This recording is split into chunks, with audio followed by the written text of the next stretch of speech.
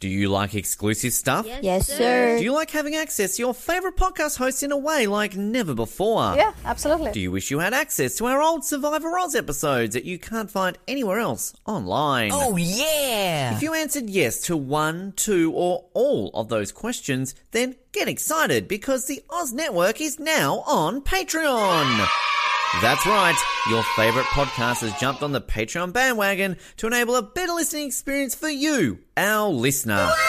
For more details, simply head to www.patreon.com/Oz Network, where you can sign up for as little as $3 a month. It'll be the best decision you make since that last bad one you made.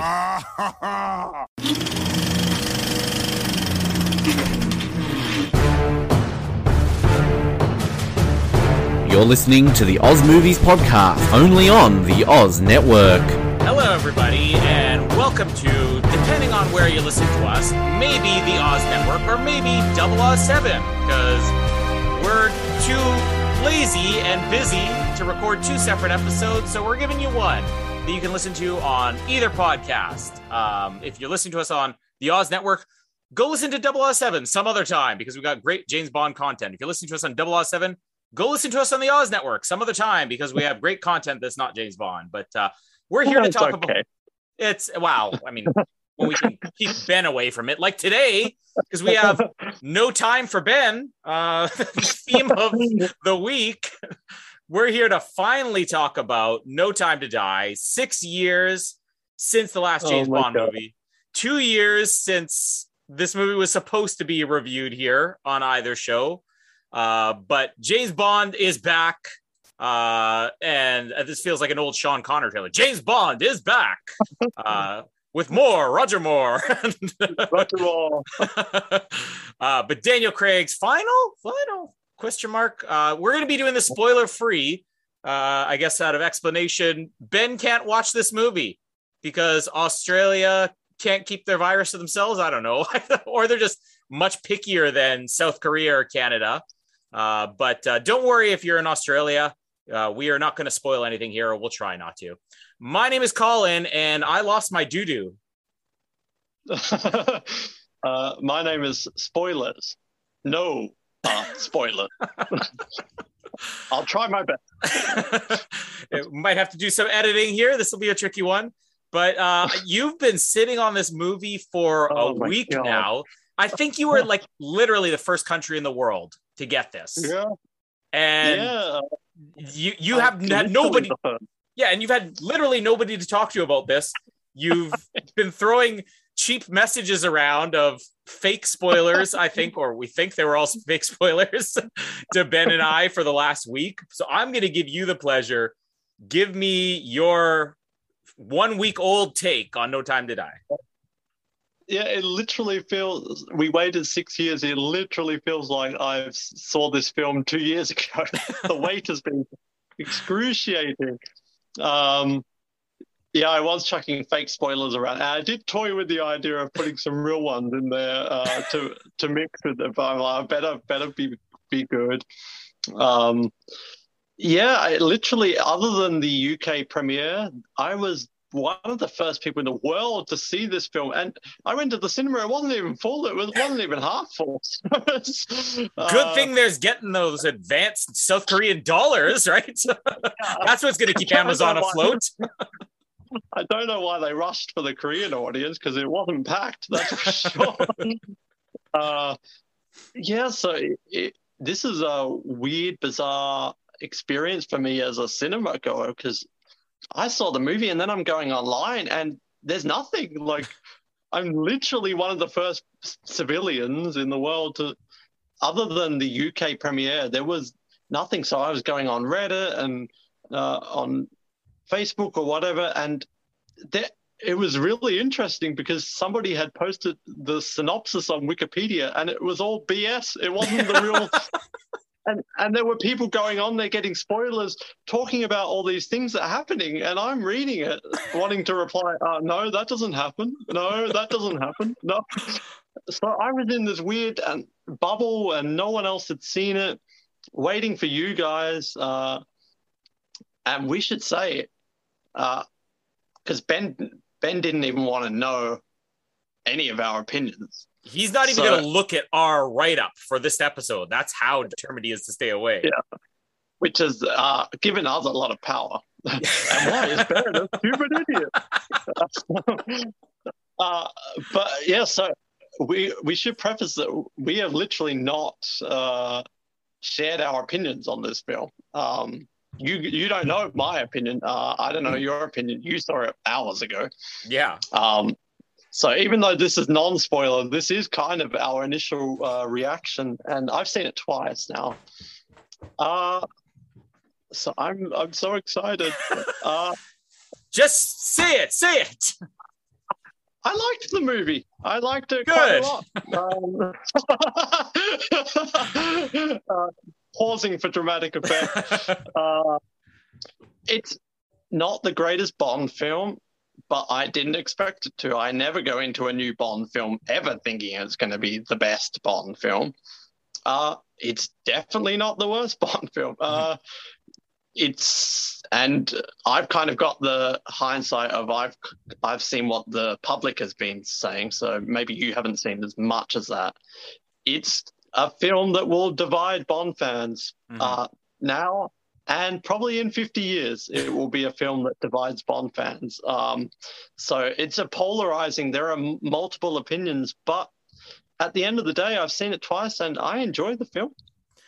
I think I completely agree with everything you said. And I was glad because I kept thinking to myself, like, we've gone through this with Bond before with Spectre, where one person who's going to remain nameless and is not on the episode today is an idiot. He ranked it, I think, in his top 5. But even with Star Wars movies where, I think we all end up sharing the same opinion, but we're all like, oh, is this person going to like it? Like pins and needles is basically waiting to hear who's the idiot who liked this movie or who's the idiot who didn't like this movie. So I'm thinking the last, 12 hours now, or way less than that, actually. I didn't even realize how early this was. I'm like, oh no, if Noah ends up hating this movie, if Ben ends up hating this movie, I just know there's going to be tons of fights later on. But I completely agree with you. I thought it was a blast of a movie.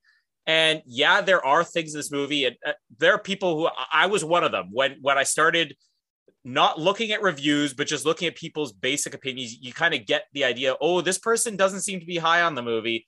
I bet you that there's a reason why. And you start analyzing your head, is it because they did this? There are multiple things in this movie that could divide fans, from start to finish. But I feel like for the most part, without getting the spoilers, I'm okay with a lot of that. More okay than, I thought I would be like, whoa, I didn't see that coming. But just start to finish, this is the closest we've gotten to a traditional Bond movie since the Pierce Brosnan. I would maybe go further and say, even if you take into account The World Is Not Enough and Die Another Day, I mean, this is probably still in some ways more of a traditional Bond movie than those are. And that's what I was surprised at, because I think I went into this almost worried, okay, well, like you said, you're always skeptical with a Bond movie. There's 25 of these movies. Very few of them are like 100%. Oh, they completely nail it. And I was sort of expecting, it'll be passable. And I think it was slightly above passable. And we'll kind of get into, in the end, where we would potentially rank this among Bond movies. But I love that even at 2 hours and 45 minutes, I mean, this movie is fun. It's entertaining. They're embracing a lot of the corniness, the cliches, but in a way that doesn't feel like Spectre, where it's like, we're going to introduce it, we're still playing it super serious. Daniel Craig was having a blast. I mean, this is a classic Bond movie, even if it's not a great Bond movie. It's not a bad Bond movie. So it's a good middle of the road classic Bond movie. Yeah, I'm so excited to be talking about this. It's not even a spoiler thing, but it's been how long? I've literally not talked to anyone about this film. I was telling my workmates, go and see this movie. I completely agree. And when we get to our reaction with the spoilers, we're going to go wild because there's so many things I want to say to you right now that we can't say. But I agree, completely passable Bond film. And we should point out the press loves this film. Yeah. The the division is in the diehards, the fandom. So the only thing I saw before I went in, because no one else had seen it, was 5-star reviews from the press. So I'm going thinking, oh my God, what? I don't know if it's 5 stars, but I completely agree. This is a perfectly passable Bond film that I could chuck on in 5 years' time and just enjoy. There are obvious issues, and there's a reason why it will divide the fans, which we can't go too much into. But you kind of said it on a different argument. There are 25 of these films. So some of the issues that people are having with this film, I'm looking at it and thinking, well, this has been going for 60 years and it's going to go for another 60 years. So some people are acting like some of the decisions in this film are just ruining everything. And it's just, at the end of the day, another Bond film. It does some different things, but it also does a lot of similar things. And I've seen it twice now, so I'm starting to dwell on some of, maybe that's a plot inconsistency, blah, blah, blah, blah. But it is enjoyable. And you said it goes by, people were so worried about the length. And I've said on this show before, I'm not a fan of long movies. I think a movie, 2 hours, perfectly paced movie. It did not feel like the longest Bond film. I've seen it twice, and the second time it flew by. The pacing is amazing for this film. For the longest Bond film and for an almost 3-hour movie, it just flew by to the point where I'm thinking, oh, you could have tacked another 10 minutes on the end there. Yeah, I think like I had no problems with the running time of this movie. Like I was not bored at any point. I wasn't thinking, let's just end it already. There are obvious ways that if they wanted to, they could have made this under 2.5 hours. You know, when we get into some of the spoiler stuff, like, well, we didn't need to drag that out as much as we did. Or even with some of the non-spoiler stuff, you know, the pre-title sequence, you know, you probably could have taken 5 minutes off there, but I'm not bothered by the fact they didn't take those 5 minutes off. And the same way that like with Die Another Day, they're celebrating, this is 40 years of Bond and 20 movies, and Skyfall, we're celebrating its 50 years. I feel like this movie should get a free pass for some of the excessive things it does, because it's almost been forgotten now that it's taken an extra couple of years for this movie to come out. But this is 25. This is the silver anniversary. I don't know what that would be. The 25th anniversary. It's a big number. It's only, as they say many times in this movie, there's one spoiler. It's only a number, as we've heard that before. But yeah, I'll give it a little bit of leeway with some things, because this is a bit of a celebration, and also, you know, most likely Daniel Craig's final movie.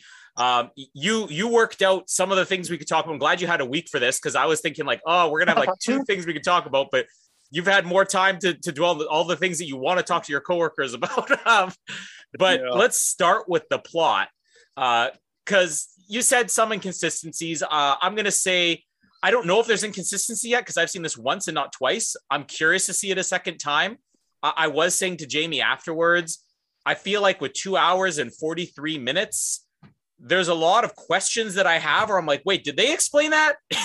And it's not that the plot is like super complex. I don't know whether there are holes in this, or if they just said, we're not going to waste too much time in the plot. It could be one or the other. The plot is a little bit convoluted, but so are half of the James Bond movies out there. I think that as much as I could walk away from this and say, well, the plot really, you know, they could have spent a couple extra drafts on that. I don't want to add another 6 years to this movie coming out. Some of my favorite Bond movies, I could say the exact same thing about it. So again, I think a little bit of a free pass on some of the inconsistencies you were talking about. I'm so glad that so far we're agreeing on everything, because the plot, I mean, it's classic Purvis and Wade, and it doesn't leave a lot to be desired. But because I've had to resort to just reading online things, which normally I try and avoid reading online forum opinions and whatever, because people complain a lot. But the absolute nitpicking and the destruction people are going into over this plot is ridiculous, because what exactly is what you said is what I think is most of the Bond plots are convoluted. most of them don't make sense, including, Spectre, and a lot of Skyfall has holes in it too. Going back to the 60s and 70s, they're all like that. So I get that this is the recent one, but people are absolutely pulling this apart. And it's like, okay, yes, there are holes, but all of your favorite Bond films have holes. And like, you're going to analyze the plots of the Roger Moore films.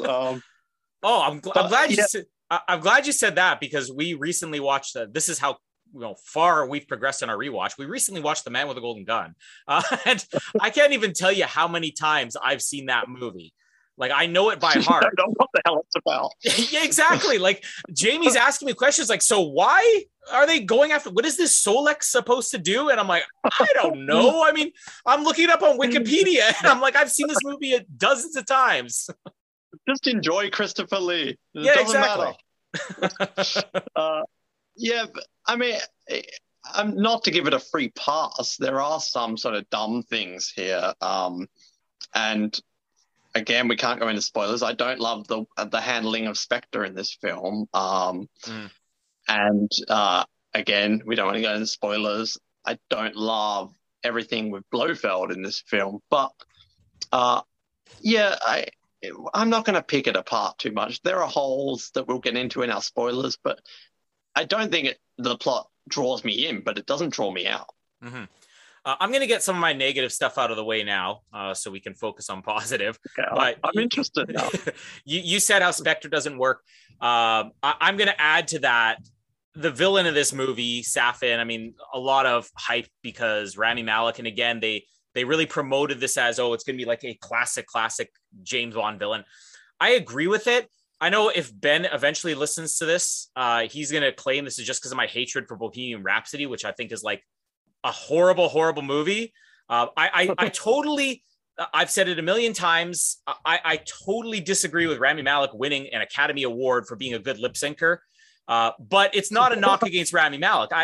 By complete fluke, when I finished work yesterday and I'm looking, okay, I got a couple hours to kill before this movie. What am I going to do? I was just looking for any random movie that I could watch that I hadn't seen before. And I found The Little Things, the movie he made with Denzel earlier this year. And so I was watching that, not even realizing, Rami Malek, I'm about to see him. And I loved him in The Little Things. And it sort of started and like, it almost feels like he's playing a Bond villain in this movie, but I don't think he's supposed to. So maybe that movie's not so good. But nothing against Rami Malek, but I don't know. You've had a week to think about it. Am I just feeling, this was an underwhelming villain? Or is it the fact that they kind of have to split multiple villains in this movie as a result of having Spectre involved and having Blofeld involved, that I don't think either really gets to shine as much as they should have? Yeah, again, I agree with you. This is our book ranking episode. This is what happens when Ben's not here. No fights, no pornography being exposed to people, no storming out. Oh, I agree. Civilized conversation among smart people who agree. Unfortunately, that's a bit too long for an episode title, but it should be the title. No, I agree. And I wouldn't say I went in. We weren't hyped for Rami Malek, were we? I don't think we were angry he was a Bond villain. But yeah, I agree, and it goes hand in hand with the plot too. I said in my immediate reaction, 26-minute recording thing that I did after, that I don't think Safin's going to go down as one of the all-time greats, especially up against Christoph Waltz, which is debatable, but then up against Silva and Le Chiffre.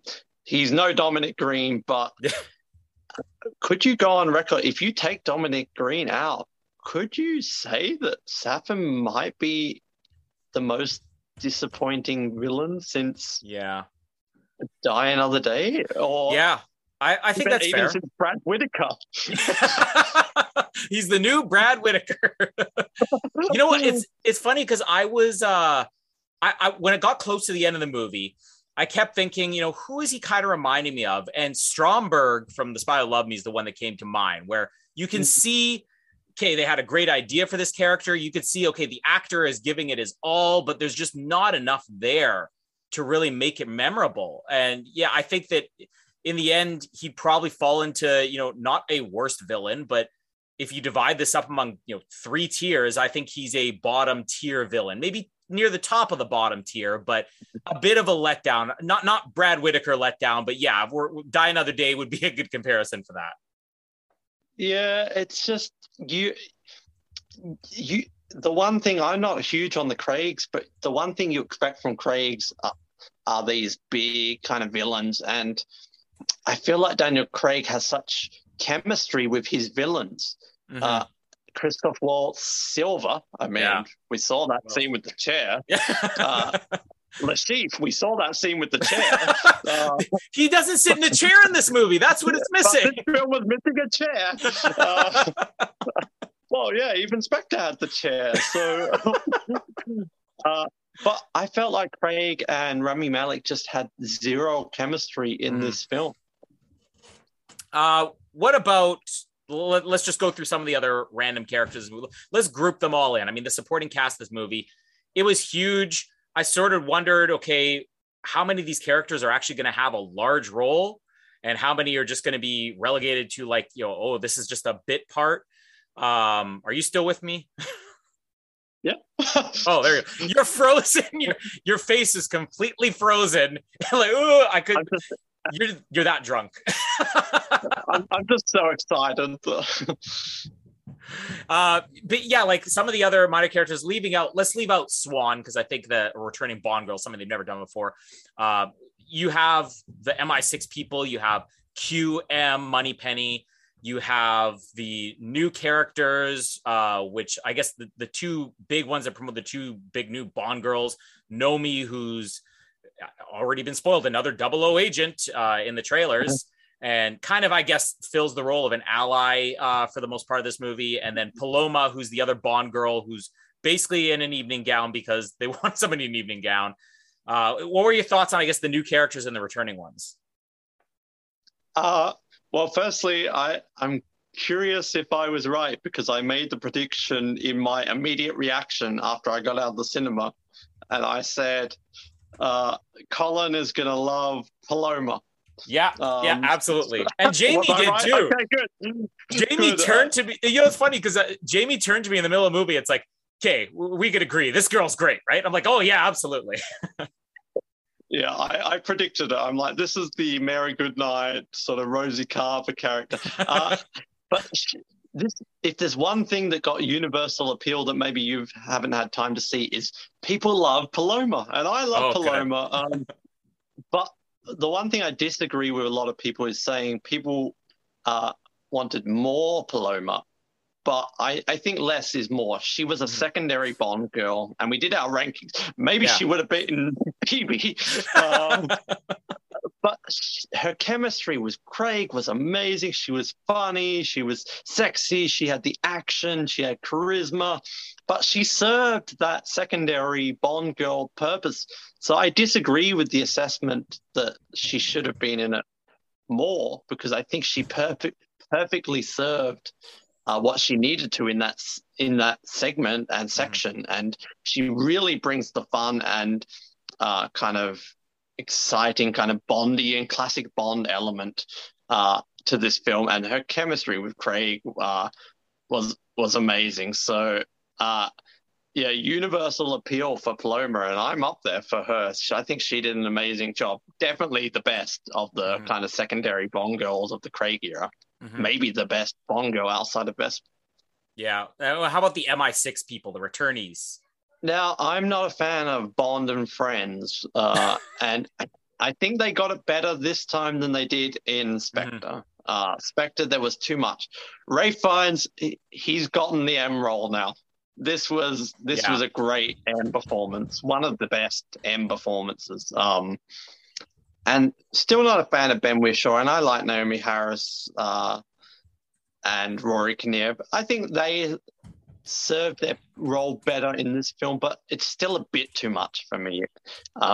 Too much being involved with everything. But I think in terms of the Craig films, these are the best.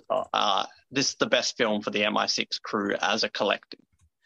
See, I was disappointed by Naomi Harris in this movie just because I feel like there's yeah, I don't want to go too much. You don't have a Moneypenny moment like I think we had in the previous movies.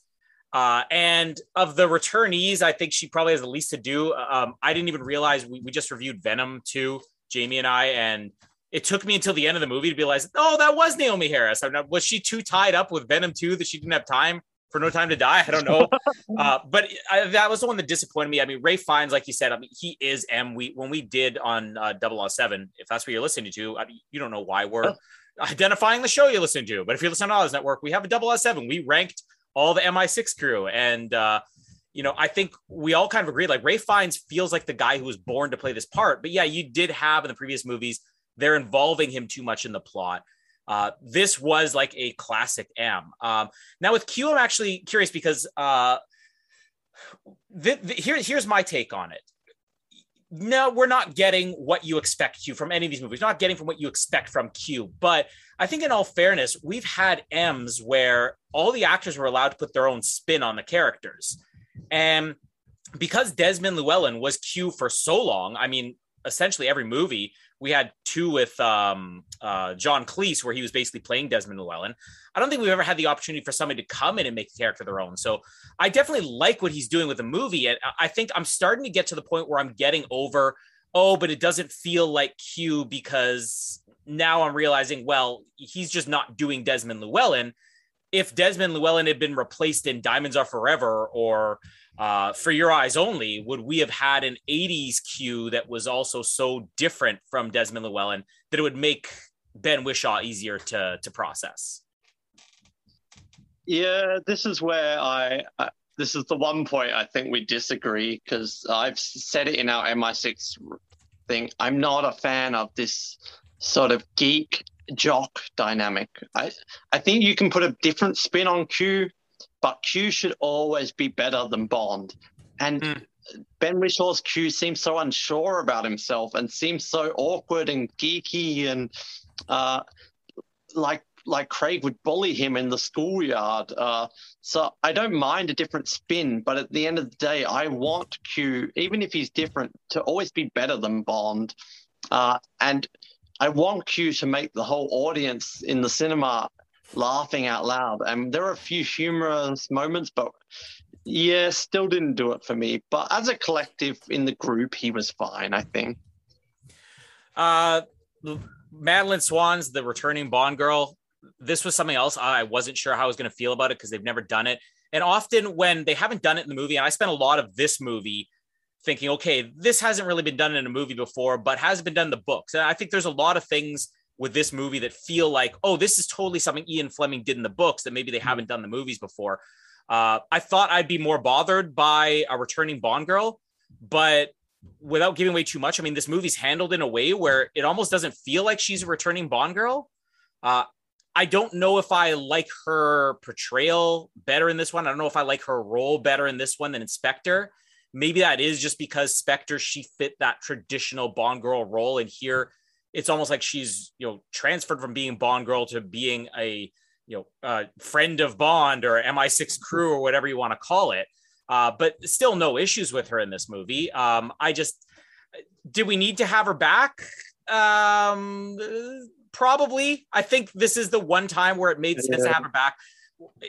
For more, I guess, spoiler-free comparisons, obviously On Her Majesty's Secret Service is what they were going for in Spectre.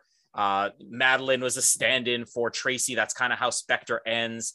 It doesn't feel like, okay, well, this is obviously what they did in the books. I mean, this is something they've never really done in the books, but we have had, I think Ben and I talked about that in our last preview episode in 007. A lot of the books would start with a chapter or so of Bond going on about, oh yeah, this is why I'm no longer dating Tiffany Case. And oh, this is what happened to Tatiana. And she decided to move to America, all these things. So we get in the book still this, I guess, here's what happened to the other Bond girl. And it's sort of like that in this movie. So not something that bothered me as much as I thought it would. But I still feel like I miss having just that role filled of this is a Bond movie and we always have that new Bond girl. It's a little bit weird to not have it. But I mean, Nomi, funny, we didn't even talk about Nomi. Let's fit her in too. The new Ally 00.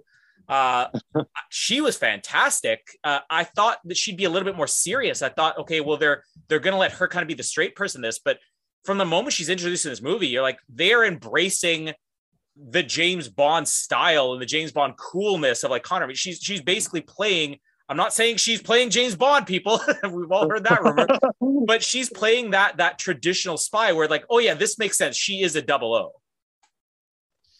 Yeah. Oh, well, yeah, a lot to say on Nomi, but I guess quickly on Madeline. It's funny because in some ways, I actually think she is better in this film as a character. Really? She was lacking a bit in Spectre as a character. But that being said, the reason it's funny is because she's also one of my least favorite parts of this film. And not that she was bad, but there were just like times when I was kind of missing the new Bond girl, I guess. But I will say that her and Craig have 100% more chemistry in this film than they did last film. Yeah. I think many people were not buying the Bond Madeline thing last film, including maybe me. I can buy it in this film, even from the first scenes of the film. So that's one thing they did get right. But yeah, I don't dislike Madeline, but I think I agree that I'm missing seeing that new Bond girl. But Naomi is an interesting one because there was a lot of worry about this character. And I don't think we were ever like that concerned as much as other people, but there was this thing of, oh, she's going to be playing 007. It's going to be James Bond goes woke. All these worries, oh, she's going to take over at the end, blah, blah, blah. And I'm glad Ben's not here because Nomi succeeded where Jinx fell on her absolute ass. Yes. I agree. I think Nomi was great. I think there's been mixed opinions on her, but the kind of Bongo's woke issues, it wasn't there. Not at all. People are acting even after the film, people are saying, oh my God, it was so woke. No, none of the worries happened. This was not The Rise of Skywalker. This was not a Marvel film. None of it was there. She was a flawed character. She had comedy. She had action. She wasn't having these one-liners where, oh my God, I'm a woman, so I'm better than James Bond. The thing that's great about this film, and call me sexist all you want, I don't care. James Bond was always number one. Everyone was playing second fiddle to James Bond because it's a James Bond movie. And she had amazing chemistry with Craig. She was great in the action sequences, and she was this character that felt very real and very human. She wasn't the Jinx, where Jinx was having the kind of Ray moments of, oh my God, I'm better than James Bond. I'm going to do all this.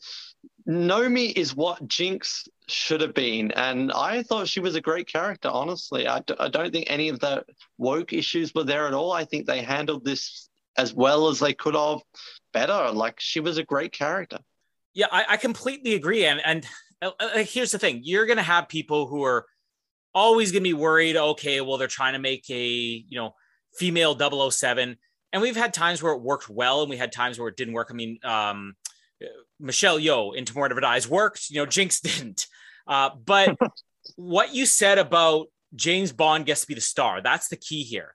Because there were times in this movie where I was thinking, oh, if this just ends up being a buddy cop film, it's not going to work. But she has moments where she has a really strong presence in this movie, and it's sort of like, oh, we got to work together now, and it's like a Jinx thing. And then you're like, oh, well, now they're letting her sit for a little while. They're letting Bond take center stage, and that's what actually works in the end, is the fact they don't overuse her in this movie. I don't feel like I need a spinoff from her. But I don't feel like I walk away from this like with Jinx, where like it was too much, because we talk about the Die Another Day. I mean, yes, you can have somebody who is taking center stage, who is a female like James Bond, but the times it's done right is where they're not just matching Bond 100%, where Anya and The Spy Who Loved Me and Michelle Yeoh, there's certain things that they bring to the table that Bond doesn't, and there's certain things Bond brings in. You have to handle them the same way you would a male ally. And they've never had a male ally that they felt the need to be like, oh, he's a 100% equal to James Bond. If they ever do that, then you're lessening James Bond's character, which is what happened in Die Another Day. And in no way is he less in this movie. If anything, she's there to enhance him. And I think that's what I really loved. Yeah, and she was in a lot less of this film than we kind of thought she would have been. So that's kind of where it works. This is a huge cast, but when everyone shows up, they show up for the right moment and they don't overstay their welcome. So really no one in the cast is a huge presence in the film. But when they're there because they should be there, which is one thing this film does really well, I think. There's a couple other minor characters we'll talk about more in a spoiler one. But I just want to quickly put out there, we talked about in our recent 007 ranking the secondary henchmen and ranking the henchmen, how much the Daniel Craig movies have been lacking, a good henchman or secondary henchman. And I'm not saying we got like one of the all-time greats in this movie, but I think there's a nice surprise that there's a character in this movie that has a quirk where I'm like, I didn't see that coming, but like this belongs in a Sean Connery or Roger Moore movie. Yeah, the henchman in this film was not advertised or not brought up at all, right? Yeah. Like, there was a big thing about Dave Bautista being in it. I don't think anyone was expecting a henchman to show up, and in quite a lot of the film as well.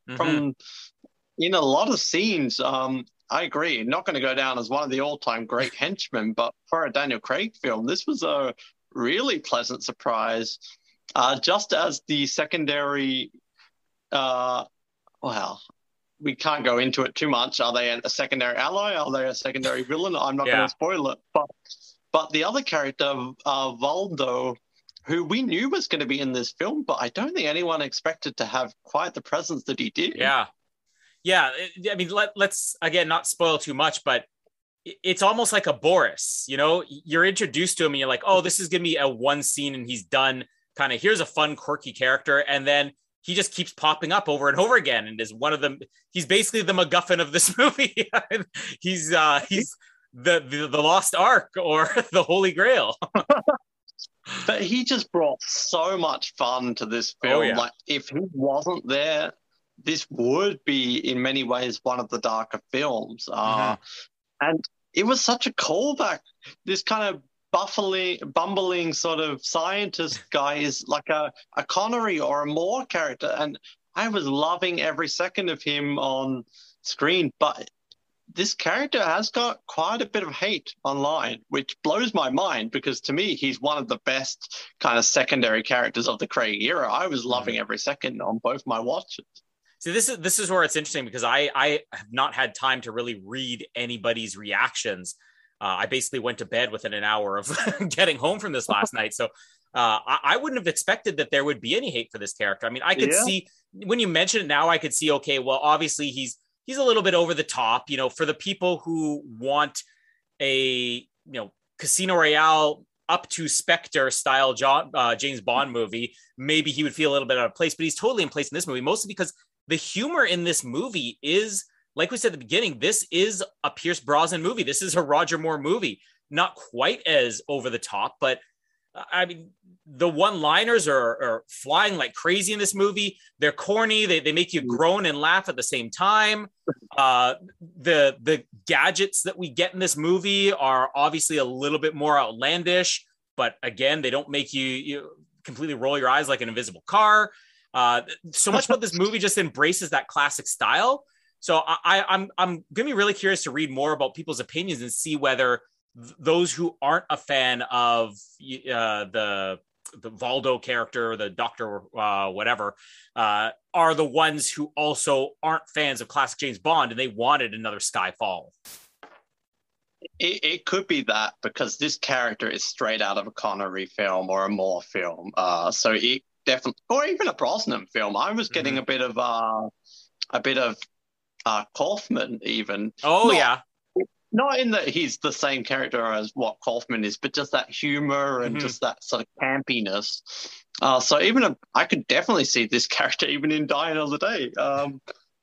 We've brought up a lot of Die Another Day without Ben being on here, but at least we'd have to listen to it. Yeah, until he inserts it in the Redux version of this episode.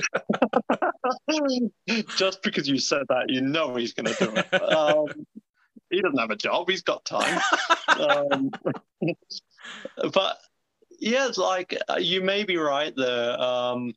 Which I haven't seen a lot of criticism or praise, but maybe this other character, Logan Ash, who's the sort of I guess, Felix's ally, or the Felix allies rankings. The David Harbour of this movie.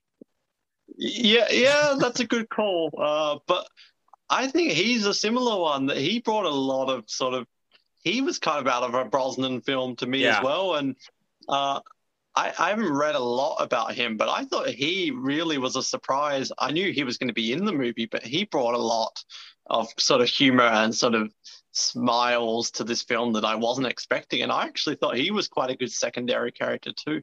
Mm-hmm. I don't think there's a bad character in this movie. I mean, I think that's one of my disappointments with Safin, is that it's not that he's bad. It's just one of the problems is that everybody else, I think Ben and I did a review of Black Widow. I don't know if you saw Black Widow, but my opinion of that movie, at least Scarlett Johansson, was very tainted just from the fact that everybody else in that movie was so good that she just felt like she was lackluster. It wasn't necessarily there was anything wrong with her. It's just everybody else blew her away. And maybe that's kind of a similar thing in this with Rami Malek. It's just everybody else is the Stromberg. There you go. Yeah. But it's funny that if we normally do a review, we're not going to cover all these different bases, but because it's a James Bond movie and we've covered every single one multiple times over, we got to touch all these bases. Yeah, exactly. It's been 6 years, and it's been a whole week for Noah. That whole week was probably more painful than the 6 years. The song we're not high on going into this movie. I think Ben and I talked about it. I'm sure you did as well on our last preview episode that we did for 007, that is. If you're listening to the Oz Network, go listen to our last preview of No Time to Die, now that you've seen the movie. But I don't think any of us were high on that song. I know Ben had asked me, has the song improved for you? He said it didn't improve for him, but it had not improved for me at all listening to it. I'm not going to say the song improves. I'm never going to go out of my way to listen to this, but it's definitely better than Writings on the Wall.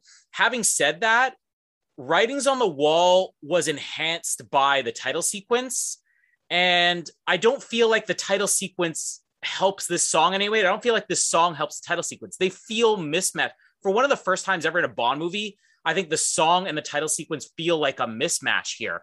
But I will say, I can accept this song more now, having seen, how it plays into an opening credits and how it just plays with the flow of a movie, because now it sort of sits in that area of Moonraker or You Only Live Twice for me. It's like, yes, it's a very boring song.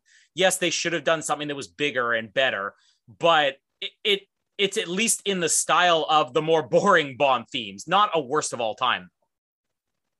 And what did you think of the title sequence? The sequence itself, it had some cool things, but it was almost too many things. Like the first half of it, where you just had the great graphics and everything, I thought that was cool. When they started doing the thing, it looked incredible. We get a part, without giving away too many, let's do spoiler-free title sequence review here, where the second half sort of transitioned to these weird ways of presenting the characters. Again, I thought it looked cool, but it was almost like two separate title sequences crammed together. If you edited together the title sequence of GoldenEye and Tomorrow Never Dies. Yeah. Well, on the song, I agree, it's not improved. But I do think in the score it worked. There were a few times in the score that they played the instrumental. Then I'm like, oh yeah, this is pretty good. Mm-hmm. And in hindsight of the film, maybe the lyrics can make a bit more sense. But I completely agree. The mismatch, like, where's Sunshine Lollipop? Like, we need to do that now for this. Yeah.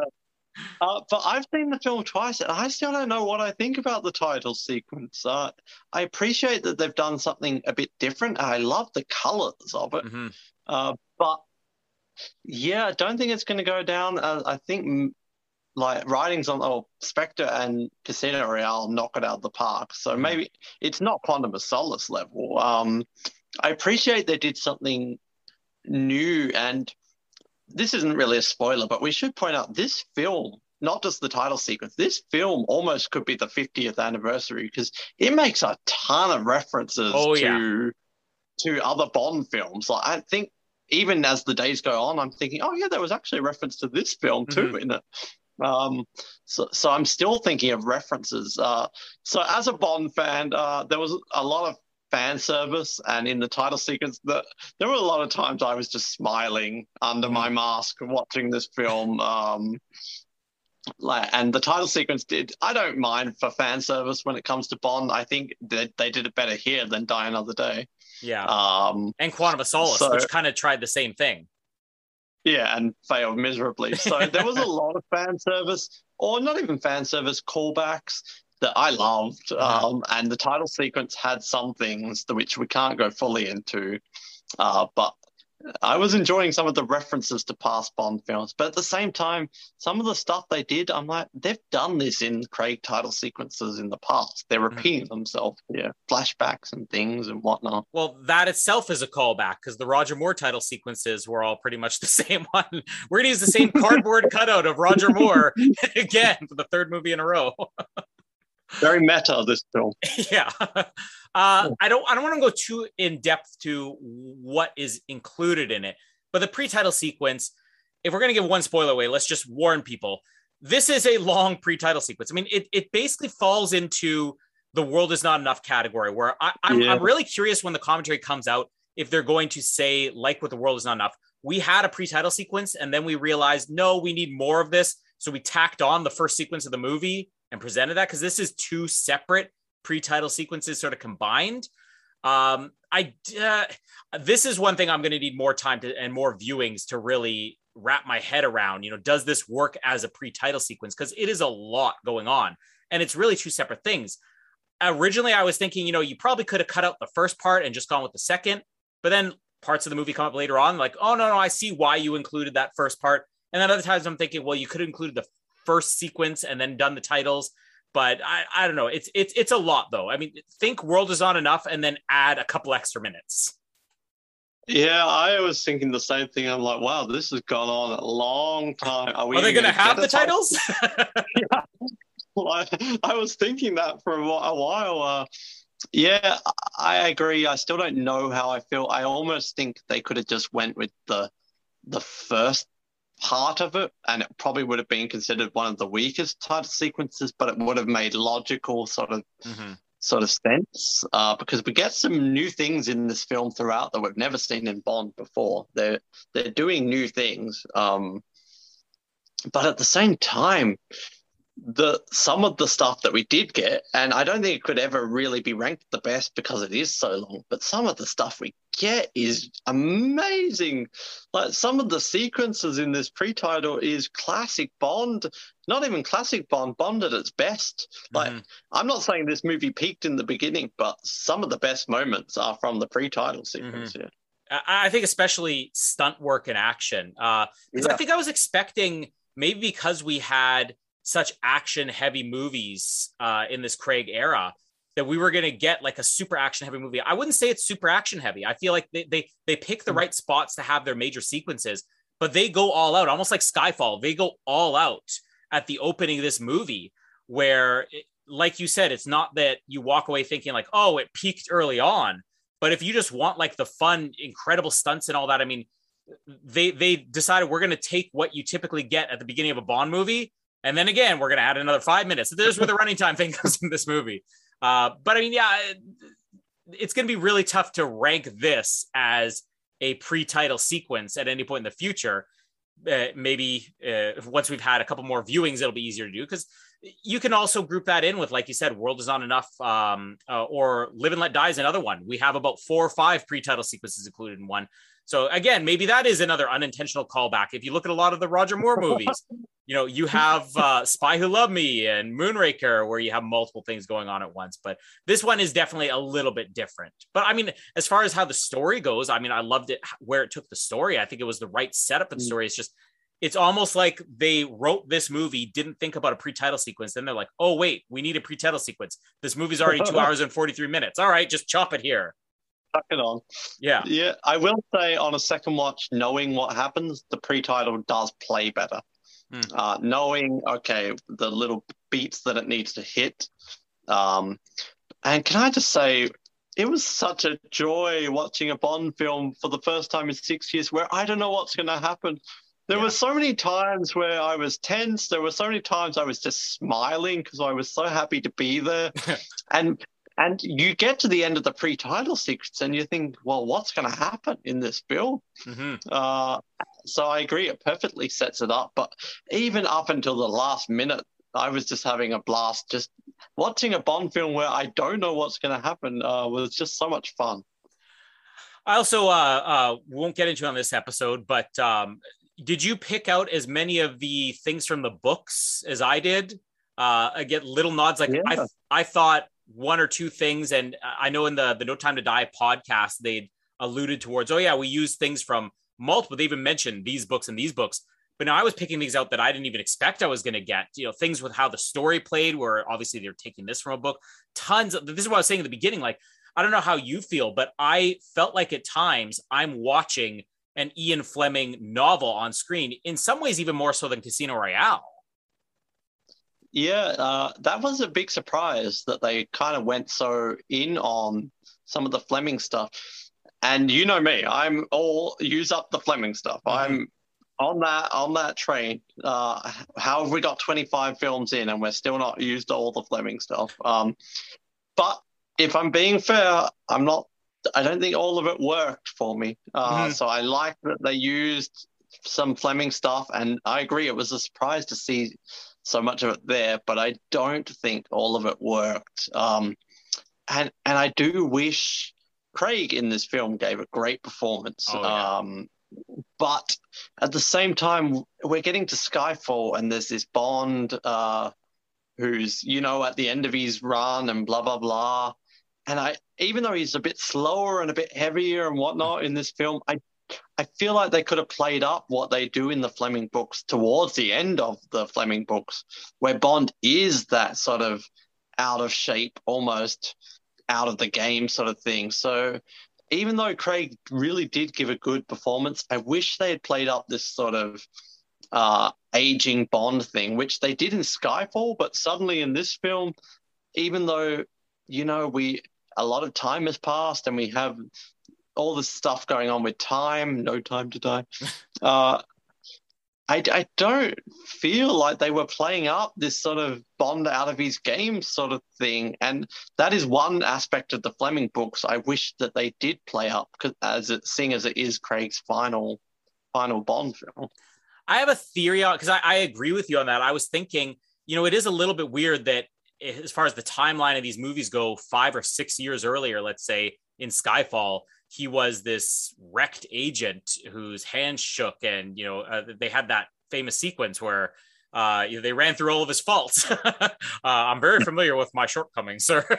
but I have a theory as to why that's not done in this movie, which we will talk about off air, and then save it for our spoiler episode, which will be coming whenever Ben can actually bother to watch this movie. Ben, come on. Or if we just spoil it for him. Yeah, let's just spoil it now, Ben. James Bond's actually a woman himself. But no, I think that there's a good reason why they didn't go that route. And in a weird way, as much as it was sort of distracting about a halfway point in the movie, I sort of accepted it in a way that I loved for the second half, because we're getting kind of a fresh new character, and the way that Spectre ends leading to this movie, you also would accept that we're getting a different type of Bond character. Daniel Craig looks older in this movie.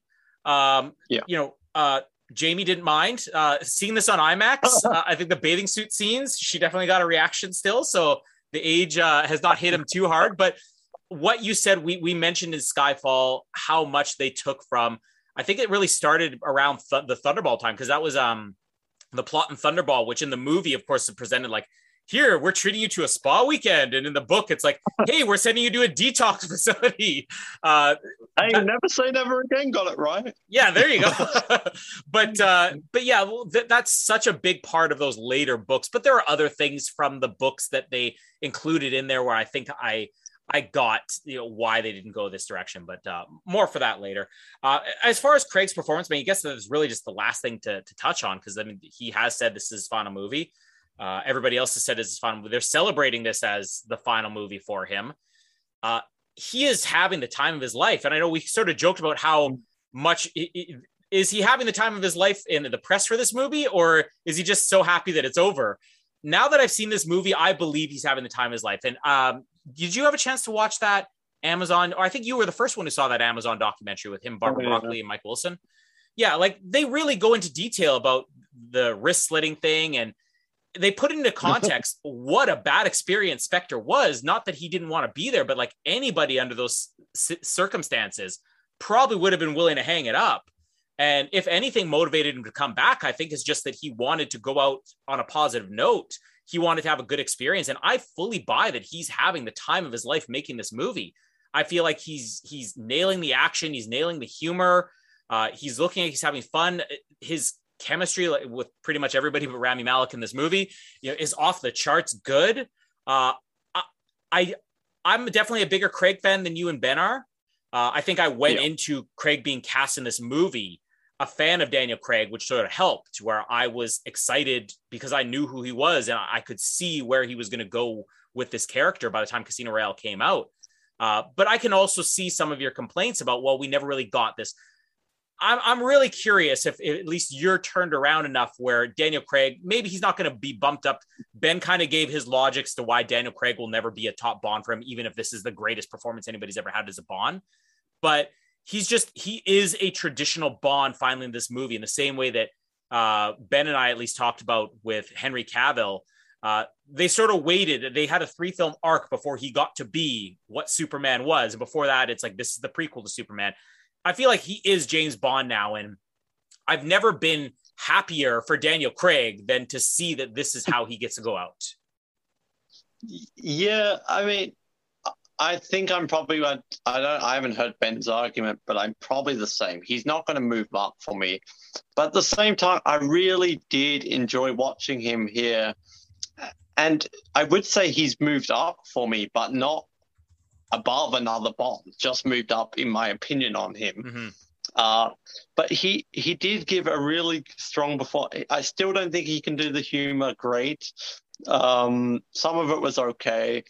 You're going to hate me for saying this. I was kind of getting Diamonds Are Forever vibes here of sort of an older Bond who's back for one last one and just having fun with it. Because you can tell watching this, he knows it's the end. He knows it's going to be the last one. There are some people online saying that Daniel Craig is going to be back. I don't think that's going to happen. That's just my the way the press has been going on this film. It's definitely his last one, the way he's been talking about it. But pure speculation from me, I feel like Daniel Craig had a lot to do with this script and probably had a lot to do with kind of Bond's final the way it ends, I guess, the end for his Bond character. Pure speculation, but I feel like Daniel Craig probably had a lot to do with a lot of this film, and he seems to be enjoying it, not just in the press, but in his performance. So I'm glad, in a way, he did come back for one more after Spectre, so he could go out on his terms. And I think it's an admirable, good sort of wrap-up for Craig's Bond, and it was emotional, and I enjoyed his performance, even though he's one of my least favorite Bonds. I will definitely give him props for this film. It kind of makes me more curious, but I know I'm not a Timothy Dalton fan, but it makes me more curious to see where Dalton could have gone, because Ben now has the book, and I know I really promoted it to both of you, the unpublished, or I guess the unadapted James Bond, where they run through what the script was, and it would have been like, it would make Die Another Day look subtle. I'm curious if Dalton could have been Craig, because as much as I love Daniel Craig, I mean, he's grown into this humor. He's definitely more comfortable within this one. And I loved the humor and I loved his delivery. There are a couple where, like you said, it's sort of like, Roger Moore would have done that one better.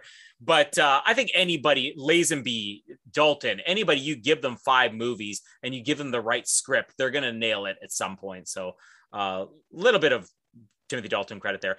On 007, doing the Dalton. But on 007, which is what you're listening to right now, if you're listening to 007, and if you're not, go listen to 007, because we have ranked all these movies before. I have not finished my updated rankings because we're very slowly working our way through it, much slower than I thought we would. Thank you, Jamie. But do you have kind of a general idea where you would put this? It doesn't have to be an exact number, but a range. Yeah, I've thought a lot about this because I've seen it twice now. I still think it's too early to really rank this film. And I mean, we've given it a lot of praise. I don't love everything about this film. And it definitely needs time to sit a bit. But to me, it blows Quantum of Solace out the water. And people are saying, a lot of people online are saying Quantum of Solace is better, which is just ridiculous. But at the same time, and I'm curious when we all do our spoilers and everything, if people agree with me or not. But I just don't think this can be a top 10 Bond film. So it's nowhere near the bottom for me. But the 10 that I love the best, I just feel like are such classics, and I love them so much that I could never see this being a 10, but just maybe it's easier to rank it amongst the Craigs, because I'm not ready to rank it amongst all of them. I would say Casino Royale is a better film. I would say Skyfall has a potential to be better. I would say this is probably better than Spectre, and it's definitely better than Quantum of Solace. So if I had to give sort of a ballpark, I'm putting it maybe below Spectre, below Skyfall and Casino Royale, but above the other two. But that's sort of it's way too early, but overall in the middle somewhere, I would say. I'm really calling it Ben is the problem on any disagreements we have on the show, because not only do we will have evidence when we eventually play this, I guess on our spoiler episode, because we all recorded our initial reactions minutes after walking on. For me, literally minutes. Like, I basically told Jamie, hit record on my phone, hold the phone up to my mouth, I'm driving home. And one of the things I said, which she was surprised at, because I did seem to be very high in the movie, is I said, to me, this is not a top 10.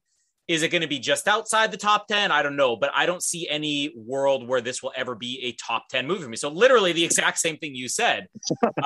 It's better than Spectre. It's better than Quantum. I don't think anything will shake that. I also know with Spectre, I finished that movie and was higher on it than I would ever be after that. Second viewing, third viewing, whatever, 6 years later, it's gone down for me significantly since then. But I can tell you right now, especially having gone through Spectre, where I did enjoy it more the first time and then found more problems as it went along, I'm 100% confident that this is going to be a movie that will probably go the opposite direction.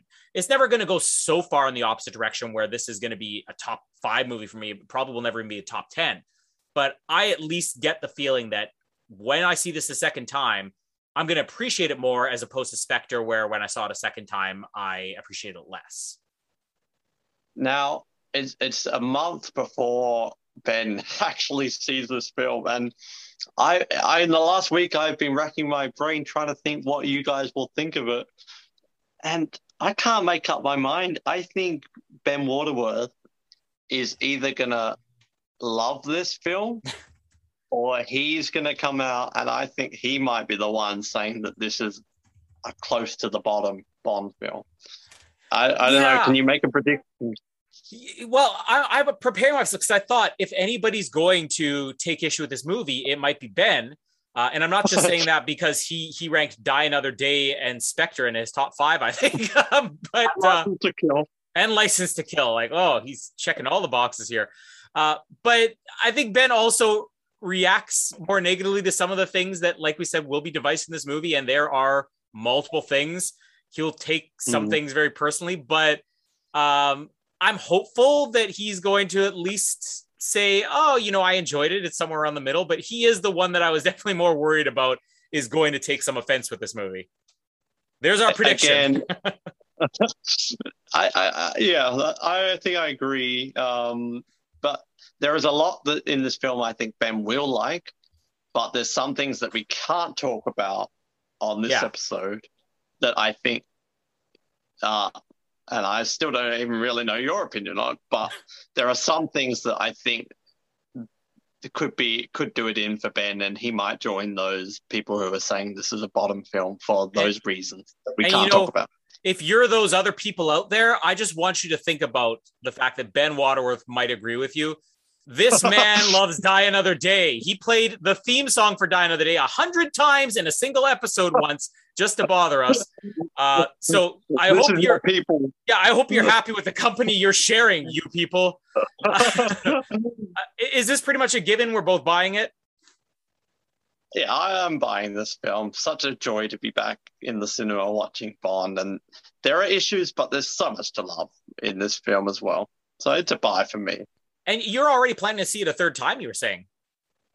Yeah, I think, especially given the wait before our big reaction episode. But yeah, I saw it a second time, and it definitely some parts weakened. But then even a few days later, I'm like, oh, there's so many scenes I do want to see again. So yeah, I think I'll see it one more time in the cinema for sure. I'm assuming you'll see it at least a second time. Yeah, I had already determined I wanted to see it a second time, maybe a third time, because it's been so long since I didn't even realize until we were right before the movie started. I was saying to Jamie, I'm like, we've seen a ton of movies over the last year at various times that movie theaters have been open here.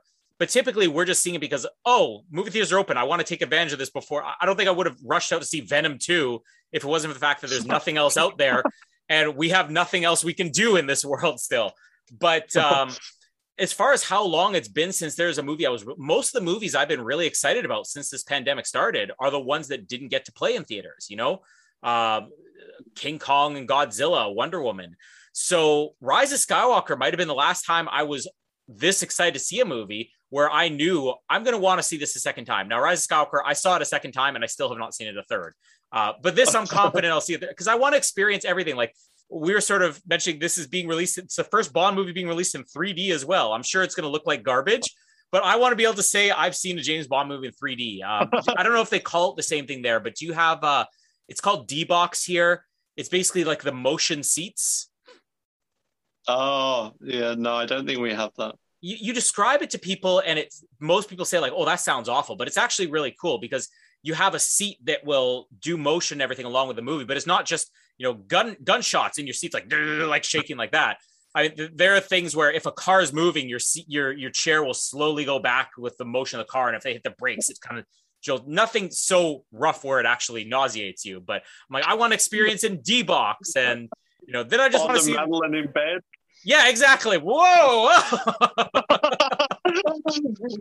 I do want to. We've used our opportunity to rip into Ben quite a lot, but I want, which is our God-given right. But I want to give him a bit of credit because I guess he sort of coined this sort of phrase in our final preview episode of when we were doing the rankings. He kind of went on this thing of most Bond films, even the lower ones, are just better than most films. Yeah.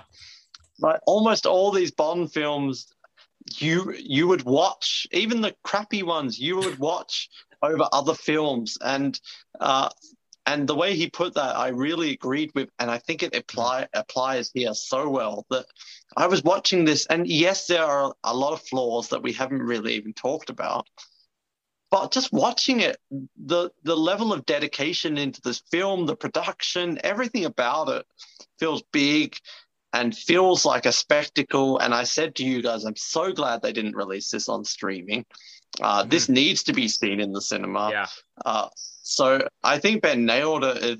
This film has issues, but it's still so much better than anything that's come out in the last few years in just spectacle alone. Mm-hmm. Yeah, like this is a theatrical experience. And I'm glad that they not only said we're reserving this for theatrical only, but that even in the future, James Bond movies forget that Amazon owns us. These aren't going straight to Prime. Because these movies, they do go above and beyond with the action sequences, with real locations, with real stunts and all that. And just the scale of movies. I mean, this is a franchise that's been around forever. I'll also give Ben credit here because I quoted what Ben said as we were getting ready for this. She goes, "Are you worried that this movie's going to suck? Like we're 5 minutes away from starting." I'm like, "No." Because I said, I was even mentioning to Ben that License to Kill, Die Another Day, those are like by far the weakest Bond films for me. Those are the ones that when I'm doing a rewatch, every once in a while I might skip them, but I can still say I've seen those movies a dozen times or more. The worst Bond movies, there's still something so big and spectacular about them.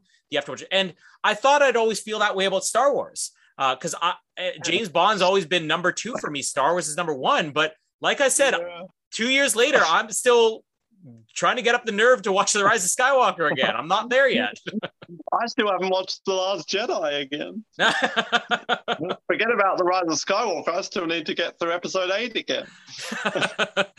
But yeah, this is not a challenge to it. One other thing I just want to quickly add, this is not going to be a complete spoiler, but all I'm going to say is I understand them waiting for this movie, not just because of opening theaters, but there is something in this movie that I feel like had you released this even 6 months earlier in a pandemic time, might not have gone over so well. So give them a little bit more credit. Yeah.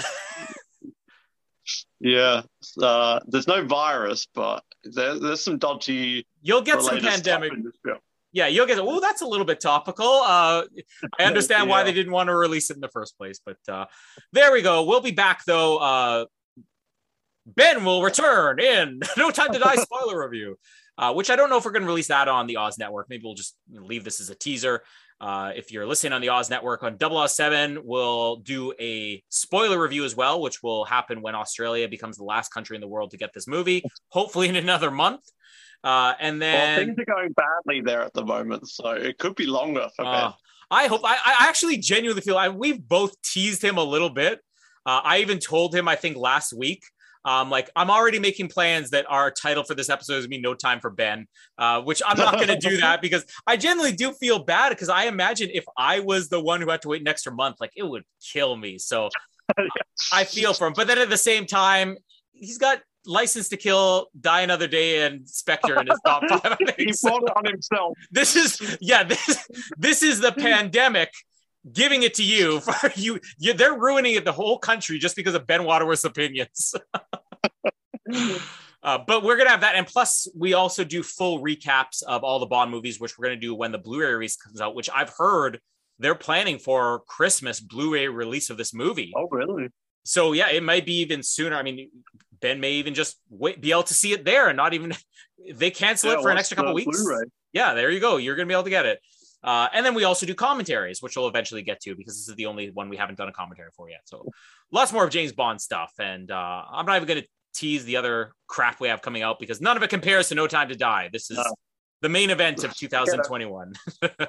Unless I finally saw the damn thing. Maybe Bond 26 is already filmed and in the can and we're going to be getting Idris Elba before Christmas. Who knows? I'd take it. Thank you for joining us, everybody, on the Oz Network and 007. Check out our other shows. If you want to hear more James Bond, then check out 007. If you want to hear us review Venom, Let There Be Carnage from a week ago, check out the Oz Network. My name is Colin, and one day I'm going to put Ebola in your tea. And my name is Noah, and it's just so good to be back. Thanks for downloading this episode from the Oz Network. Make sure you never miss an episode by subscribing to the podcast via Apple Podcasts, Spotify, Stitcher, Google Podcasts, or by copying our RSS feed into your preferred podcast provider. And while you're there, please drop us a rating and leave us some feedback. You can also be sure to stay up to date with all the latest episodes and happenings from the show, as well as find out how you can get involved in upcoming episodes by following our social media pages on Facebook, Twitter, and Instagram, as well as getting everything you need under one roof at theoznetwork.net. Thanks once again for listening, and we'll speak to you next time.